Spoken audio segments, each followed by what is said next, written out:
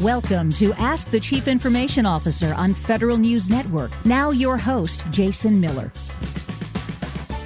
Welcome to the show. Today I'm playing an excerpt of a panel I moderated at the recent GuyTech Summit. The guests on that panel were Skip Bailey, the Deputy Chief Information Officer of the Census Bureau in the Commerce Department, Gundeep Ahluwalia, the Chief Information Officer at the Department of Labor, Michael Anthony, the Chief Information Officer at the U.S. National Transportation Safety Board, James Fitch, the Federal Civilian Business Manager for Red Hat, and Guy Cavallo, the Chief Information Officer for the Office of Personnel Management. First, we hear from Census Bureau's Deputy CIO, Skip Bailey.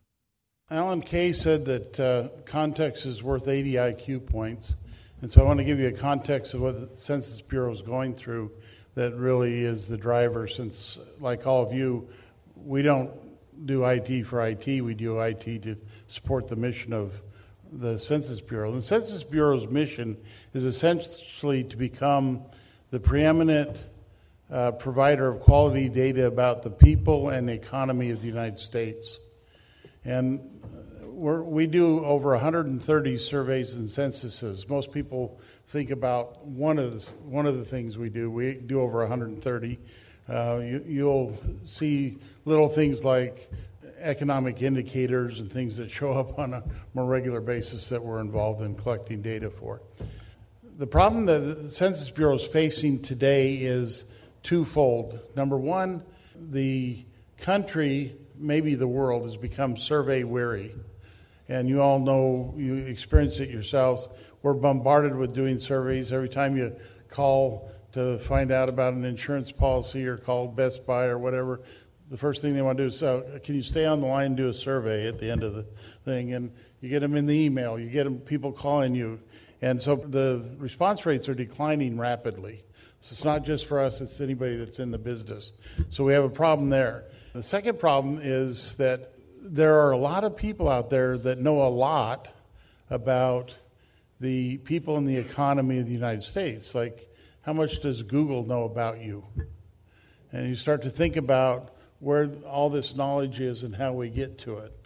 And so we're under tremendous transformation to maintain our relevancy in that changing environment. So the transformation we're going through from a technology standpoint is to support that transformation.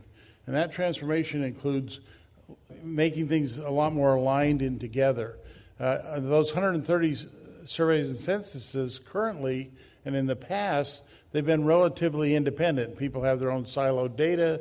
They do their own thing. They're trying to achieve the same mission, but we're doing it 130 times instead of one time. And so we're building we're transforming the way we do data, the way we collect data. That means we're going to use technologies like data lake, like certainly the cloud, and other technologies to help improve that mission and move us in a direction that makes it so that we can continue to be relevant and be the leader in that space within the United States. One quick follow-up, when you talk about using different technologies to do that, one example maybe come to mind of recently, hey, we've initiated something, or hey, this is fairly new that has started to make a difference. You're starting to see some mission effectiveness or changes? Probably one of the big ones right now is we're in the middle of building an enterprise data lake. And as I mentioned, we have siloed data all over the place. This will bring things together so that we can, there's still data that's restricted and not everybody can use, but at the same time, the data that is available, we can make it much more effective by looking across things instead of as individual data. And so that data lake, which will actually reside in the cloud, is one of the big efforts that we've been under recently. All right, hopefully that will start to stimulate some questions from the audience. Gundeep, labor, tell us something. So I'll start off by talking a little bit about what labor does. I know that was not your instructions there. They can look it up. They have the Google. So I think that is a part of the problem, right? So Labor Department not only puts out all these statistical information about jobless claims, et cetera. We are the workman compensation claims for 2.5 million employees around the country. We protect your 401ks on the other side. We are in every part of the country doing safety and health inspections. We are also helping veterans do transition assistance when they come back. It's not VA, it's actually done through us. So that kind of a sprawl is also a problem to put a IT program that can cater to a very interacting with the HIPAA-protected PII information in workman compensation claims, but also put a handheld device with the inspection history when an OSHA investigator shows up in your location. So we are about in 650 locations across the country, right? So I will talk about two things that are new and have been top of mind for us. One is 650 locations across the country. In Francis Perkins building on 200 Constitution Avenue, I don't know if there are going to be 30 people in the building or 5,500 people in the building on any given day. They could be on the road, they could be working from home, or they could show up at the building. I have the same amount of money to maintain that wide area network and my telecommunications capabilities across the country. 650 locations, right? Don't have extra money. But now I don't know whether to invest in VPNs or should I be investing in the internet capacity at FPB or should I be pushing? Well, the answer is all of the above, unfortunately. So we are investing heavily and bringing innovation as to how to modernize our highways so that we can allow our labor employees to be anywhere and be productive and deliver that mission that I talked about in the beginning. So that's a little bit of an infrastructure play on one side. The other side is about mission delivery, is about revolutionizing the customer experience for employers, for end users who interact and rely on labor services, which means faster digitization on our mission applications, moving them to the cloud, etc. The one example I will say, which actually I'm also thankful to the TMF board recently, we are revolutionizing the PERM program in the Office of Foreign Labor Certificate. Not many people, or many people may not know that we are the first stop for every immigrant or temp worker coming into this country. It is not USCIS or DHS. It is actually the Department of Labor. And depending on the priority date we issue you, your immigration journey into the country could be anywhere between 3 years to maybe 10. That's the kind of difference it makes.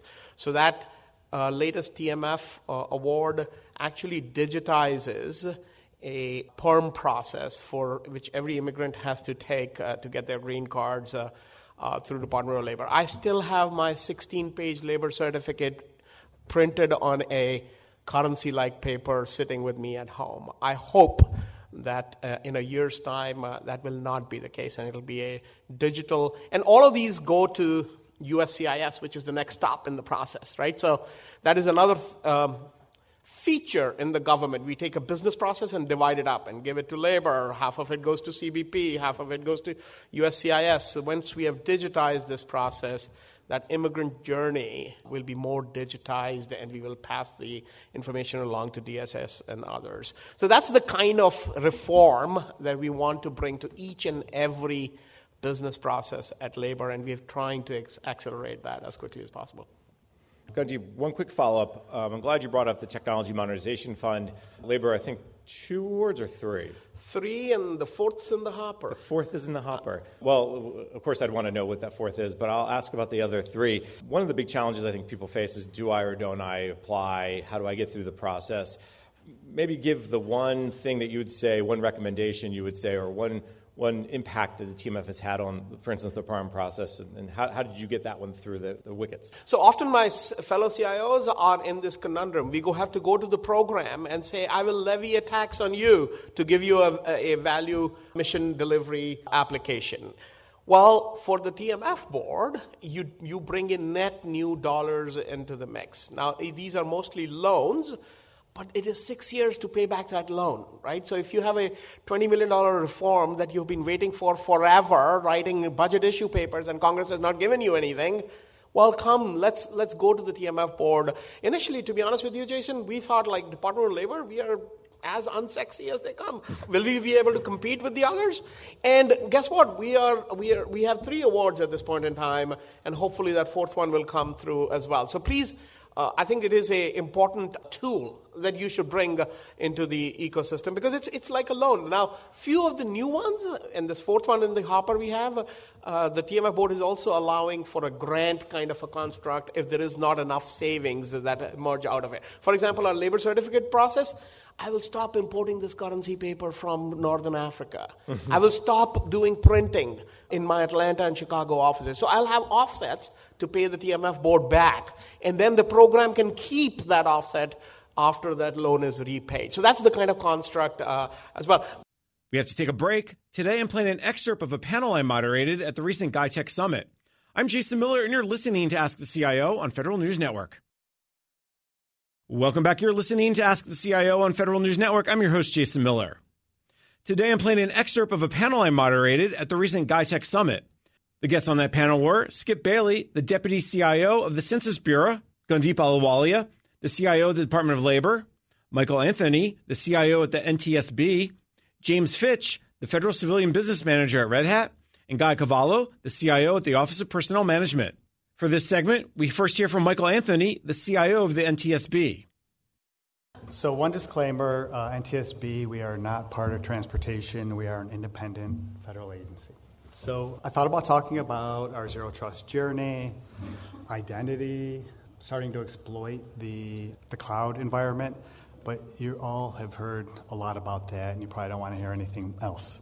And I committed to myself I won't talk about a subject with the acronym or the initials AI. I guess what that is. That's for later.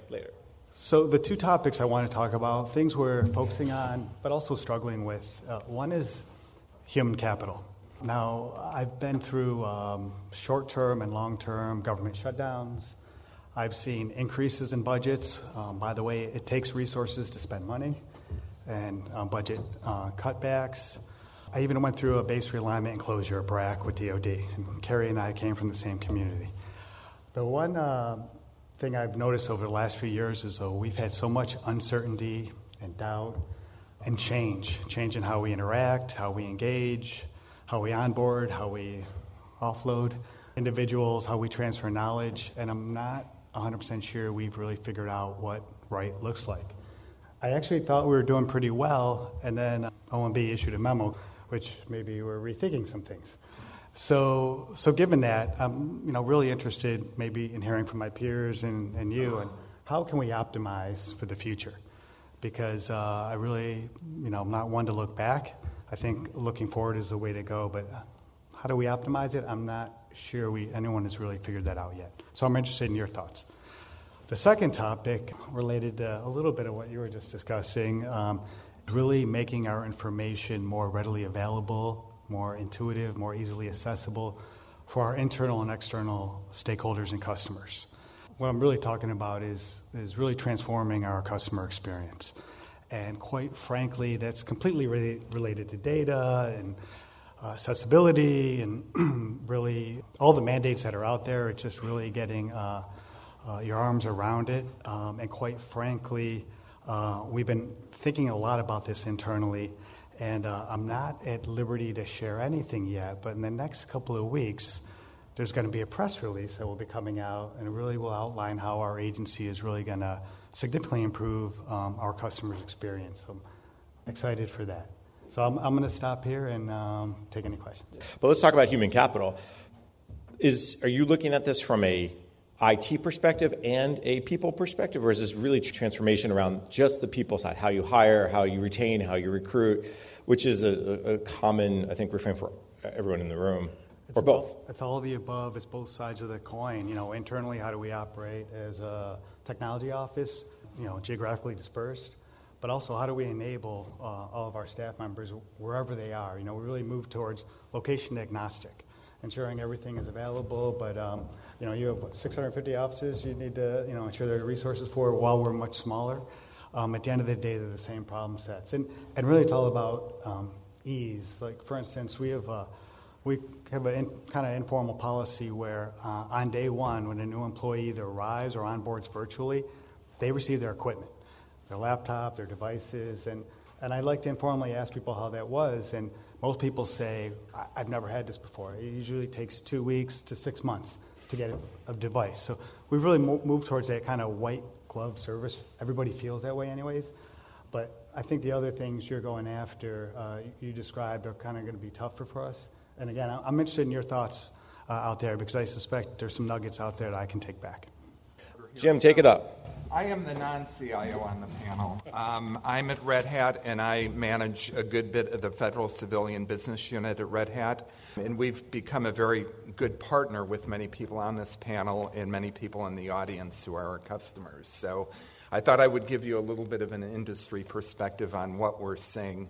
So actually, two of the people on the panel I've had the opportunity to meet with in the past few months, and they wanted to follow up on one specific topic. Who wants to guess what that is? Software. Zero trust. So that's becoming more and more important than ever before. So it's important that vendors out there like us are providing a stable, secure platform for customers to run their mission-critical applications and missions more than ever before.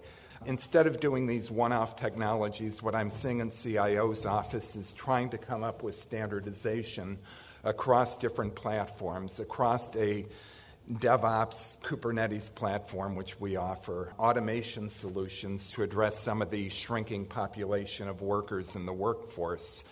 Additionally, you're all aware of, the growth of cloud computing right now. The approach we take is a very hybrid model to that, of supporting private and public clouds, whether you want commercial or gov cloud, as well as dealing with what is best to move to the cloud or keep on-premise. So that's one of the areas which, I know CIOs are looking at and kind of figuring their way around right now. And the challenge in a lot of these areas is what becomes the budgets, because in the future, as you move to more of a cloud computing architecture, how are those budgets going to match with what you need to achieve and accomplish? Another thing that's been kind of nice, too, is, after dealing with COVID as long as we had, we're here in person. We're together, industry people, government customers, and everybody else. So, Guy, tell us a little bit. Tell us something we don't know. New things that I haven't talked about at any conference yet. OPM has been doing a lot to get all of our strategies in place. So, in the last fiscal year, we released the strategic plan for the agency. While that was being developed, I also was working with our new chief data officer to develop our data strategy, and at the same time, working to write a new IT strategic plan. If you go looking for the OPM IT strategic plan, the one that was on the website was written in 2014. I replaced it with an under construction sign as we were waiting to get our new strategic plan out for FY 23 to 26. If you find the old plan from 2014, I'm not doing it, just so you know. So I'm very excited that we're in the final stages of 508 compliance before you'll see our new strategic plan up on the website. So for the people, for the vendor community that wants to know, where's my best fit in OPM, you have the agency strategy, you have our data strategy, and very soon you'll have our IT strategy. And those of you that know me, surprise to surprise, it says go to the cloud. That's what we're doing. A couple other things we talked about, TMF money. If you do go to the OPM website, one of the things that I've had fun with is we did get an award to rebuild OPM.gov, which I would vote as one of the worst websites in federal government. And any of you that go there and try to find anything, I think you'll agree with me. But guess what? It's an on-premise environment that's going to go to where? The cloud. Meanwhile, while we're working with the TMF board, getting our money, getting our processes in place, we're still trying to improve the site that people go to every day. And for us, a new technology that for OPM we released recently was a chatbot, is now available on opm.gov to answer retirement questions. Capitol Hill is very interested in knowing what OPM is doing to improve a retiree or a soon-to-be retired federal employee's experience. I need you to go use that chatbot because we are doing the right thing. We are looking at what questions are being asked to the chatbot that we don't have an answer, and you can help us prioritize those answers. We are at about 50 questions and answers today. We think we have to get up to about 800 to 1,000 to really be effective. But the funny thing is that I got called by OMB saying, hey, you haven't spent your TMF money yet, but you've already modernized OPM.gov. And we're like, no, we just added a chatbot to support today's users. You're also going to see our new logo. OPM didn't have a logo for 50 plus years. We just now, for the first time, have a logo. We had the OPM seal that looks like all agency seals that you need a microscope to be able to read any of the lettering on it, and it just looks like a blurry badge that somebody stepped on. So we have a new logo, but that, again, when you go to opm.gov right now, it is not the rebuilt website. We're going to use Performas to do that. Like we know we have 4 key cases. One is I'm a federal employee and I need something. I either need to change my health plan, I need to add a new family member, I need to think about retirement. So there'll be a path for that. Then we have citizens that go, hey, I want to go work for the federal government. What are the benefits? What do I need to know? So there'll be a path for the citizens to go.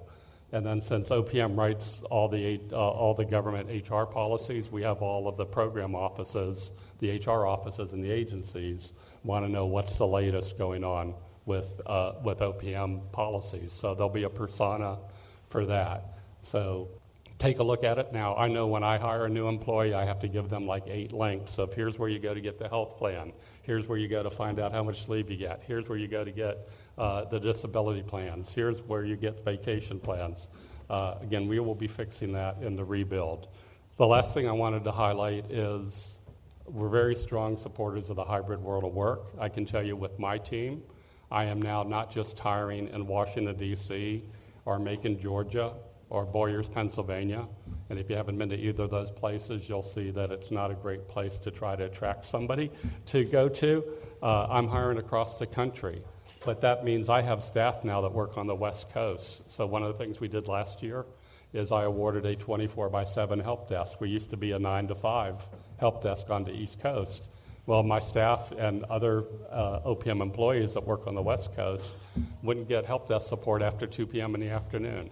And then those of us that are hybrid workers, you know that instead of whatever time you spend commuting, you work that much longer each day. So we're finding our employees, while they're working at home, are putting in 9, 10, 11-hour days. And so if they get stuck or at 2 a.m. they wake up and they need help, they now can call my help desk and get an answer. So those are a couple things I hadn't talked about, Jason. All right.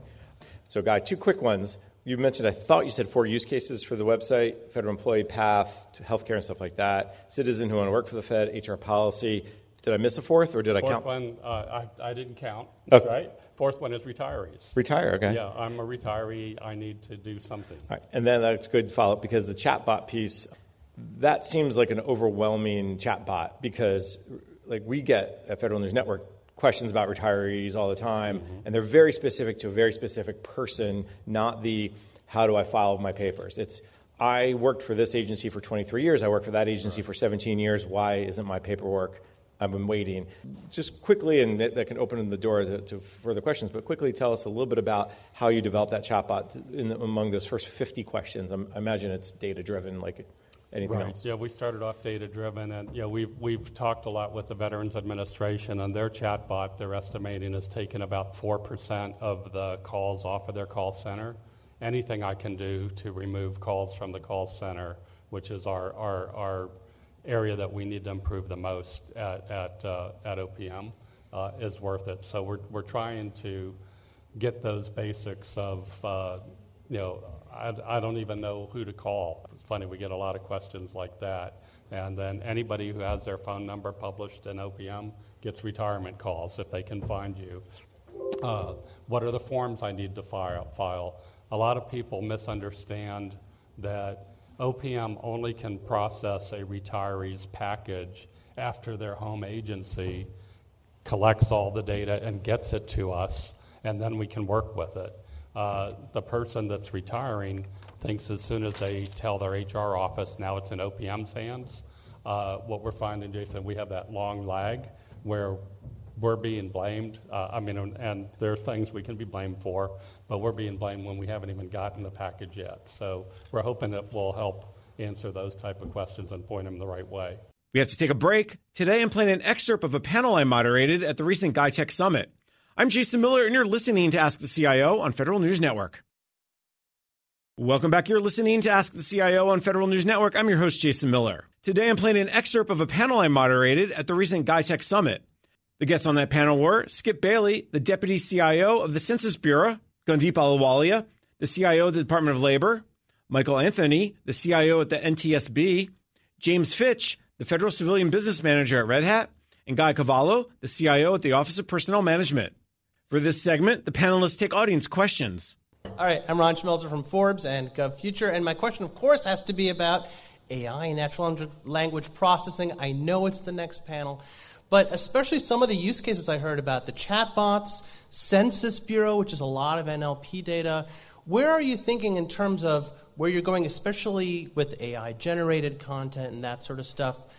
Maybe have you put some boundaries around what you are not going to do? Just things like that. I could maybe start with that. There's two levels in which AI and machine learning are two areas where we probably are focused. One is in how we handle the analysis of data that we collect, and there's a lot of interesting work that's being done on doing that with some machine learning models that help to crunch through these massive data sets. The other side of it is actually for like chat programs, because because they're essentially crawlers and they get their data by crawling, the attribution of the correct or the best source is not always included. And so it's actually become incumbent on us to become the most obvious choice for the crawlers. And so you kind of have to play that game so that your data is the one when someone asks the question, because we see stuff come up, and we've actually done studies where there's data that's really our data, and it's being reported incorrectly by a third party, and that's how the chat program gets information. And so we're really starting to take that change and that challenge to become preeminent, and so that the crawlers are coming to the original source first, or best, or easiest. You have to be the downhill approach. So it's probably on both of those sides that we're kind of deep into it right now. We have deployed artificial intelligence and machine learning in various processes. And I'll give you one example where we've used it very successfully is to auto-code OSHA's injuries. So when injuries are reported, right? So somebody says, I have a headache, somebody says, my head throbs, etc. These have to be coded in order to understand what is happening from an injury perspective. 97% of these are now auto-coded using machine learning, and 3 to 4% have to be flagged for humans to intervene. So necessarily, we have tried to use these technologies to push humans from low-value work to high-value work, right? Now, the other side of this is we have had programs where things have gone horribly wrong, where there is a bias, and we trained the AI on a biased data set, right? So just because AI is good, it was also good at exasperating that bias, right? So we are also investing in responsible AI frameworks, and Krista Kennard in my emerging tech branch is collaborating with Stanford University, et cetera, to build frameworks so that it's not a once and done, right? I mean, we often are susceptible to, in IT, is the once and done mentality, right? Just give me this new app and I don't want to see you again for a few years. And that has to change in many ways. Anyone else want to jump in? Otherwise, I have another question. I was going to add one quick one that we're just launching a pilot on that I think every agency is going to want us to be successful in. Federal employee position descriptions. Show me anybody that wants to rewrite from the 1980s a position description to today. We're going to experiment with AI on coming up with good position descriptions, because the human way of doing it across the federal government is not succeeding. My name is Eric Florence. I'm with Vericode. Where does the FedRAMP fall into that in your thinking, whether it's high or moderate? If you can provide some insight, that would be great. They're all looking at Guy for some reason. All right. I love the FedRAMP program. We rate it very highly and encourage the vendor community to work with it. It just makes federal agencies' implementation and getting through all of our processes so much easier. I think GSA over time has done a really good job streamlining and making it easier to qualify. But yeah, it's something that we heavily factor in on our decisions. Yeah, I would add, as a small agency, we almost have a FedRAMP first posture, although we have sponsored, actually, some agencies. There's so much overhead associated with that. So I'd say FedRAMP first. It's an absolute necessary piece of work. You know, we have to look at FedRAMP and leverage that. We couldn't possibly get done what we need to without it. I think it's essential. So I'll offer a flip side for a moment here. I think FedRAMP is important. We look at it. Absolutely, it helps us get to the right results. But I also feel in some areas it becomes a barrier for innovative vendors to come into the federal workspace. We already have a lot of barriers for vendors to do business with the government. So I sometimes worry that overemphasis on FedRAMP alone creates yet another barrier for people who are not FedRAMPed with their capabilities and are actually bringing innovation to the government. And from the industry perspective, I'll echo that, Gundeep, because the challenge of going through the process can be very arduous. So, yeah, I would certainly agree it could get a lot better and a lot easier for people to. But the general concept of it is very strong, and we've just got to work to make sure that, and it is easier than it used to be, but it needs to be a lot easier. I agree. We have a question. Speaking of FedRAMP, tell them who you are. So, Dominic Sale. I am with REI Systems. My question is about customer experience. We have talked a lot. I've heard many mentions of customer in the abstract, but no discussion yet really about all the policy objectives and what the president has made, if not one of the top objectives of his administration. Can anyone talk about what your thoughts are about the CX policies and where you think you are and what we in the vendor community can do to help make it a reality? I would say it's long overdue. Some agencies, I think, are being pushed that way. Other agencies are further along in their journey.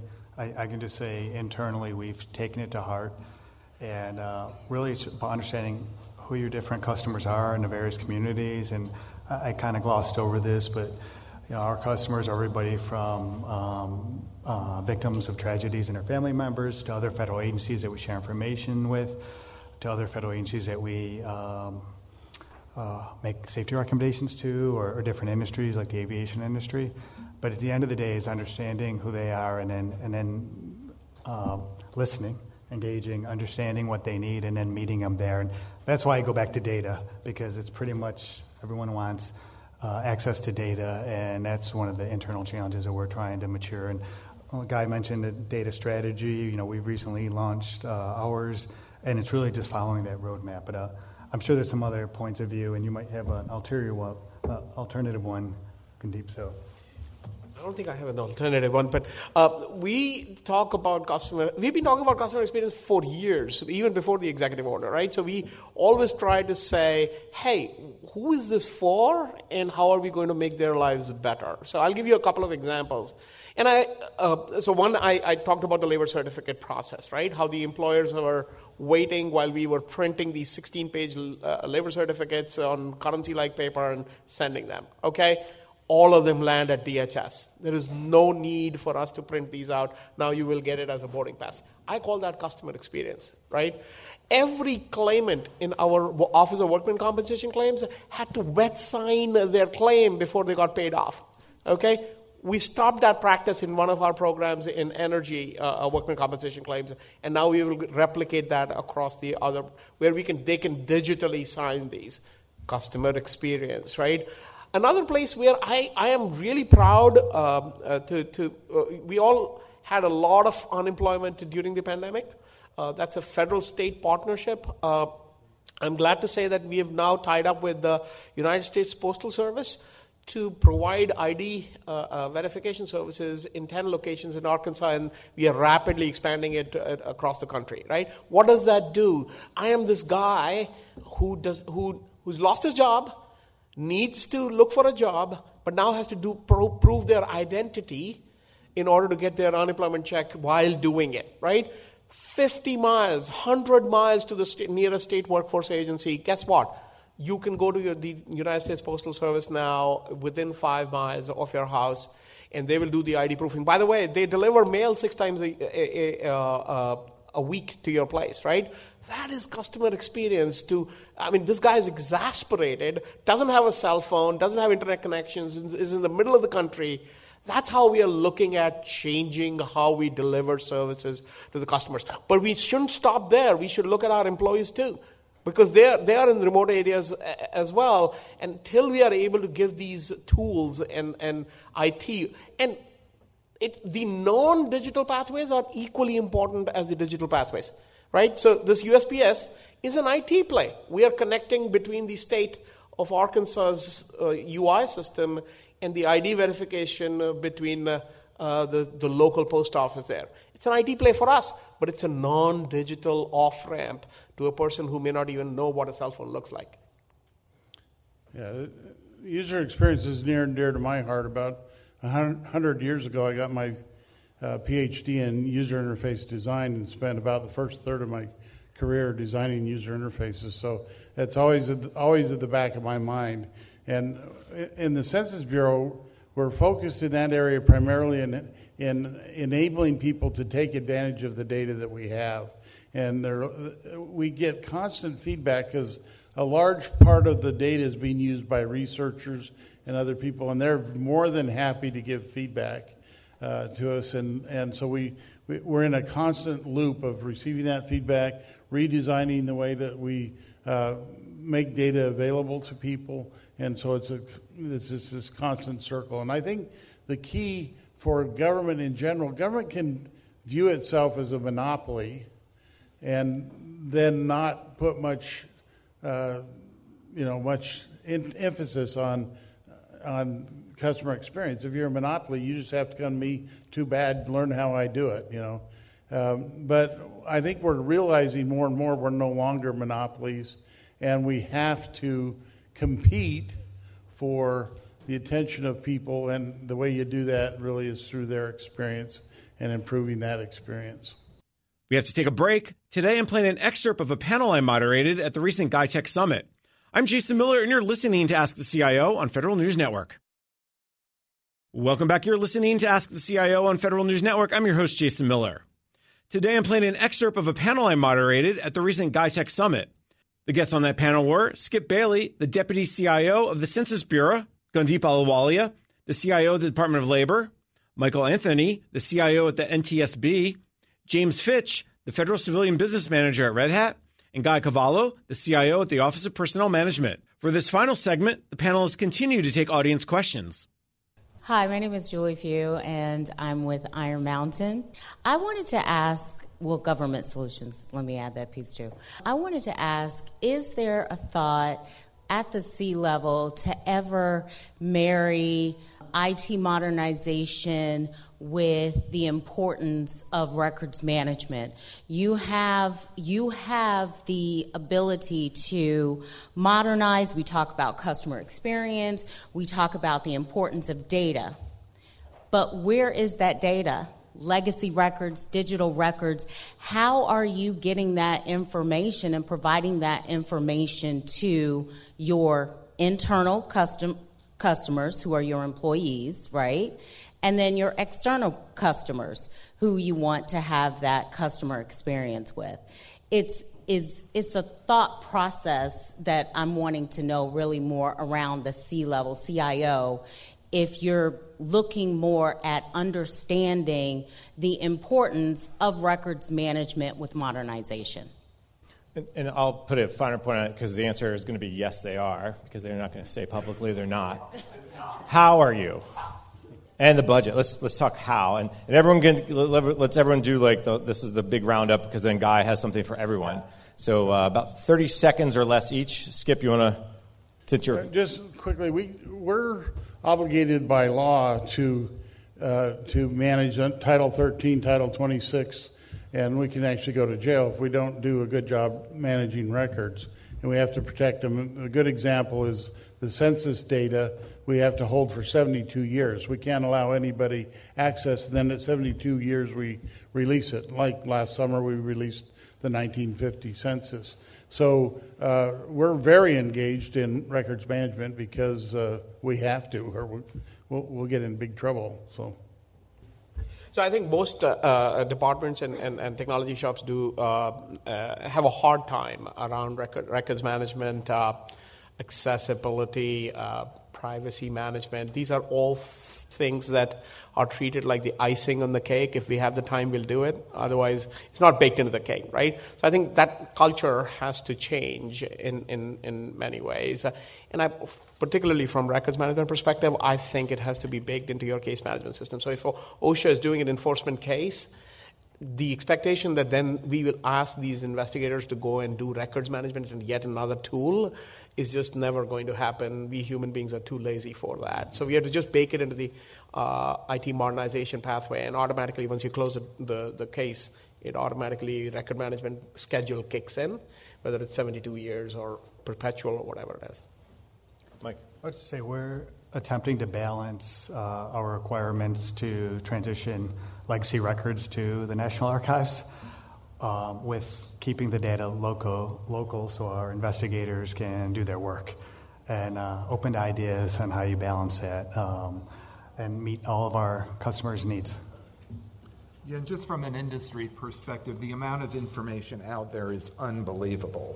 And just getting a feel and being able to accurately manage all those records from a government perspective, it becomes more and more of a challenge as more and more information is out there for managing. Guy? Yeah, the answer is yes. Everything that we're looking at doing with our records is modernizing them, but keeping them in the cloud long term and getting them out of paper boxes where they are now. In Boyers, Pennsylvania. What's that? I said otherwise we'll be cellmates. Yes, we will be cellmates. And get them out of the caves of Boyers, right? Yes. If you look at the Raiders of the Lost Ark, the very last scene of rolling the Ark of the Covenant down the hallway with all the stacks, that's where all the federal employee retirement records look like they are today. That's all the time we have for today. You just heard an excerpt of a panel I moderated at the recent GuyTech Summit. The guests on that panel were Skip Bailey, the Deputy CIO at the Census Bureau, Gundeep Ahluwalia, the CIO at the Department of Labor, Michael Anthony, the CIO at the U.S. National Transportation Safety Board, James Fitch, the Federal Civilian Business Manager at Red Hat, and Guy Cavallo, the CIO at the Office of Personnel Management. I'm Jason Miller, and you've been listening to Ask the CIO on Federal News Network. You've been listening to Ask the Chief Information Officer on Federal News Network. Tune in Thursday mornings at 10 or subscribe to this show on iTunes or Podcast One.